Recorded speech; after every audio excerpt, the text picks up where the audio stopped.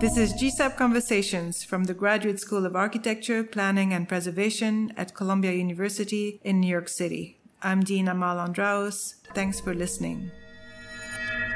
I'm Amelin Ng, a second-year MSc-CCP student at Columbia GSAP. I'm speaking with Adrian Lahoud, Dean of the School of Architecture at the Royal College of Art, London, in advance of his lecture at the school on February 27, 2019. He is also the inaugural curator of the Sharjah Architecture Triennial, to be held in November 2019. The lecture he will be giving at GSAP, Rights of Future Generations, will touch on themes that are part of the upcoming triennial. Thanks for speaking with me today. It's a pleasure to be here. I thought we might start with a broader framework of curation and architecture, working towards a more specific conversation about the triennial, and then zoom back out and talk about more future-oriented questions. Does that sound good to you? Perfect. Great. So how would you situate your definition of exhibition practice, and how may this differ from dominant models of exhibition making that operate in the UAE or in London or in architecture history? Yeah, that's a good question. First of all, I'm not a curator. That's important to say. And I don't have an exhaustive knowledge of the history of architecture exhibitions. So that's another important thing to say at the beginning. But as part of the Sharjah Architecture Triennial, I have spent quite some time trying to unpack the histories of exhibition making, right. Not just in architecture, but also in the visual arts. So one of the things that we've spent quite some time looking at is the incorporation of what you would call a kind of post-colonial critique within exhibition making. That's something that's been far more common in the visual arts. In fact, probably within the field of architecture, you would say that's something that hasn't quite happened yet. Right. So dealing with questions of archive and... Yeah, exactly. So dealing with questions of archive on the one hand, trying to confront actually the very practical challenges that you face trying to do a research-based exhibition, because right. This is a research-based exhibition in a condition in which there is a real lack of archives, in which there's been a systematic destruction and relocation of archives over decades from the period of decolonization onwards. I'll speak a little bit about that tonight.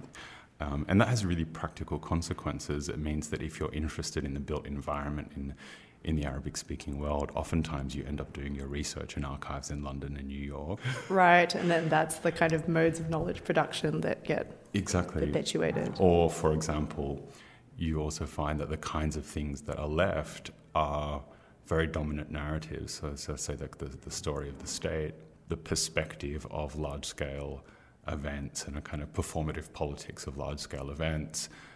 So there is a really significant disadvantage that the countries that were former colonies or outposts of empire face with respect to their own histories. Right, great. So diving straight into the Sharjah Architecture Triennial to be held this November, where do you position the radical framing of rights amid other definitions of rights, like in international law or humanitarian discourse? Yeah, so rights of future generations is something that is first referred to in the immediate aftermath of World War II. In fact, it's part of the UN Charter.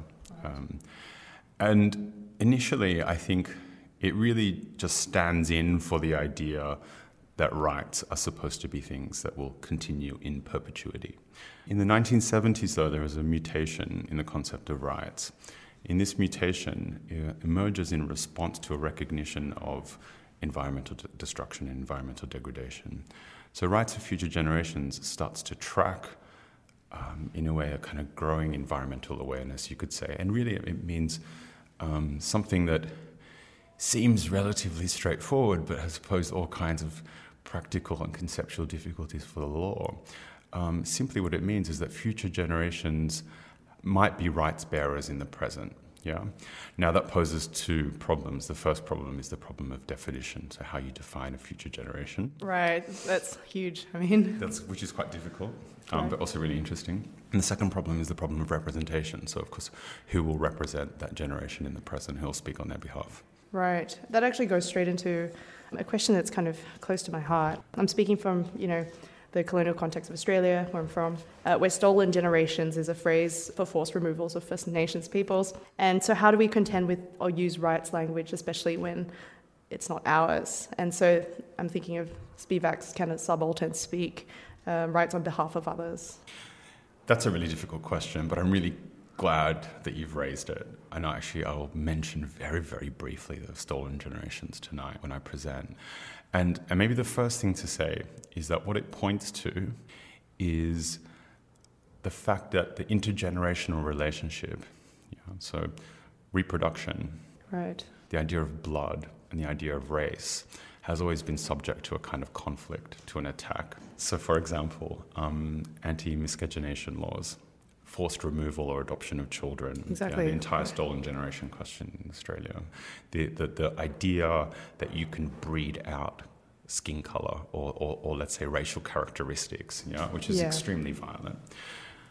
The second part of the question, which is on rights, let's say your question is pointing to something that has been recognized in a lot of rights discourse, which is the idea of universality and the problems of like the universality of rights. And I think here I also take, not being a human rights scholar, a quite practical, almost pragmatic perspective on it, which is to say that I think the question of rights, the claim of rights, can be taken up and mobilized in so many different contexts. Tom Keenan, I don't know if you know Tom's work at all. Yeah, read a few of his essays. Tom has this really beautiful way of talking about the fact that rights can become kind of contagious. That is to say, they almost exceed the moment of their articulation and can be taken up by other people. And of course, there's no more well-known historical example than the Haitian Revolution. No, that's really great and like super pressing, again, conversations to have. And I'm really glad you're speaking on that tonight. So I guess for those who, this is maybe on Keenan, a more media technical question, for those who may not be able to travel to Sharjah this November, ideas presented and generated at the Triennial will circulate primarily through the global circuits of images. So how would the Triennial attend to or direct the fluxes of information and digital media artifacts? What is the post-Triennial image? I mean, they're very large questions too, but... Yeah, they're really great questions. And, they're exactly the things that we've been spending all of our time thinking about. So, for example, one of the challenges... every curator thinks about legacy in some way, right? That's always somehow supposed to be an important part of contemporary exhibition making. So, of course. So we're thinking about legacy in all kinds of different ways. I guess we have this really quite broad ambition for what we want to do with the exhibition, but we know the exhibition is just a vehicle to set certain processes in motion. So we also don't understand the exhibition as the beginning or the end point of these projects. So I can say a little bit more about what those projects are later. In terms of, let's say, how knowledge of the exhibition circulates. This is also such an important question because, of course, we know that the structures of circulation, of dissemination, of magazines, of pamphlets, of journals, of websites, etc., actually still move through old channels of colonial power. So if you want to ship a journal from South Africa to Nigeria, it probably passes through Milan or through Paris or through London, right? So that's one thing. So the second thing is that, so how do you construct alternative structures of circulation, and of dissemination?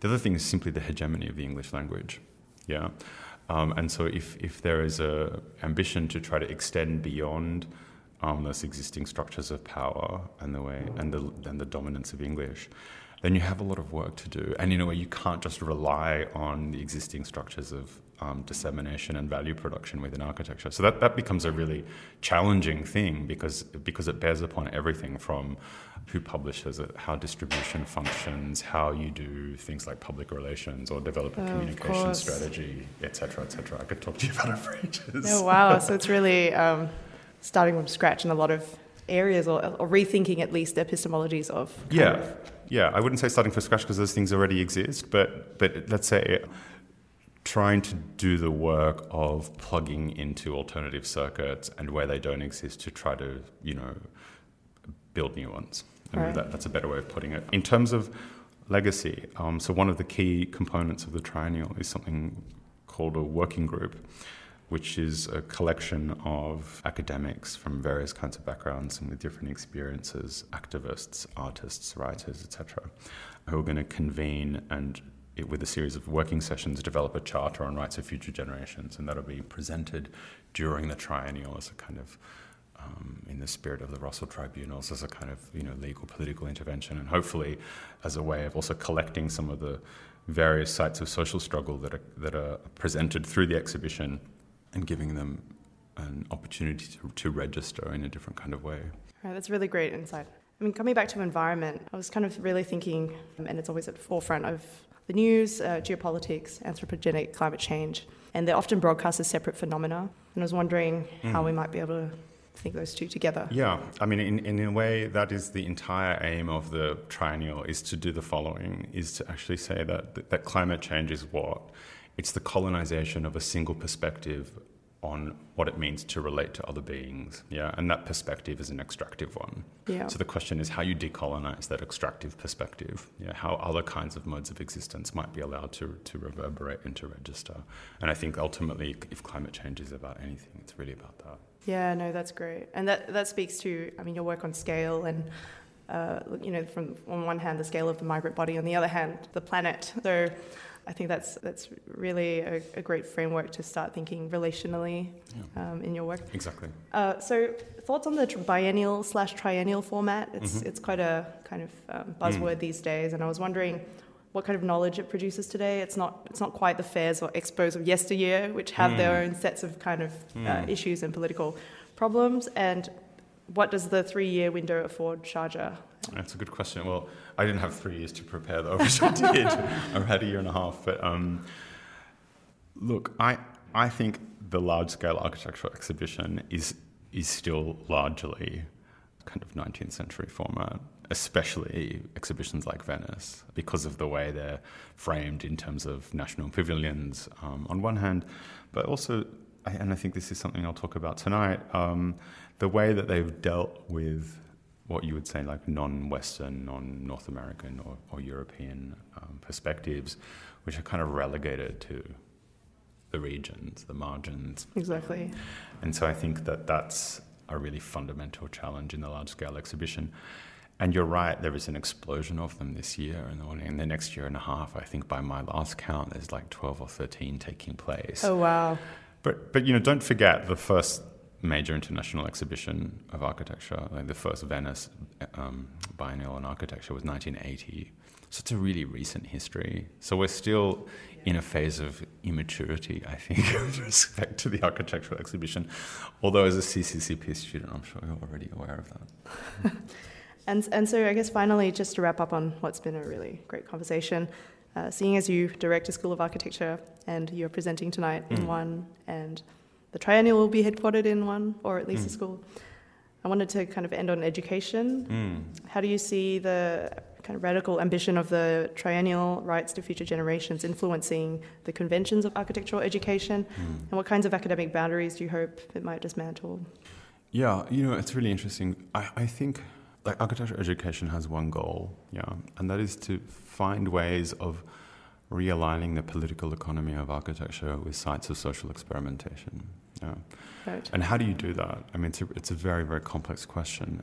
I think we're trying to do it in the Royal College of Art in a number of different kinds of ways, and I think that those ambitions, let's say setting up research projects on architecture and social movements, looking at issues around climate justice or intergenerational cities, or institutional forms and practices, to name the 4 key research themes in the school, align very much with that goal. And in fact, you could see each one of those research themes as an attempt to unpack specific parts of what I see are the main problems that prevent architectural education from doing that kind of work, from fulfilling that goal.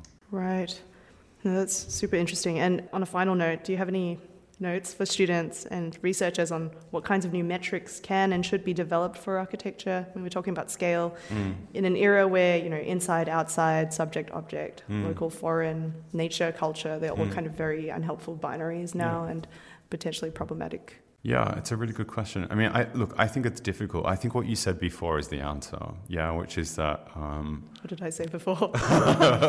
Which is that... The answer's in the question. Which is that relations pre-exist the terms that are being related, right? So if you can think relationally, then I think maybe that's an answer.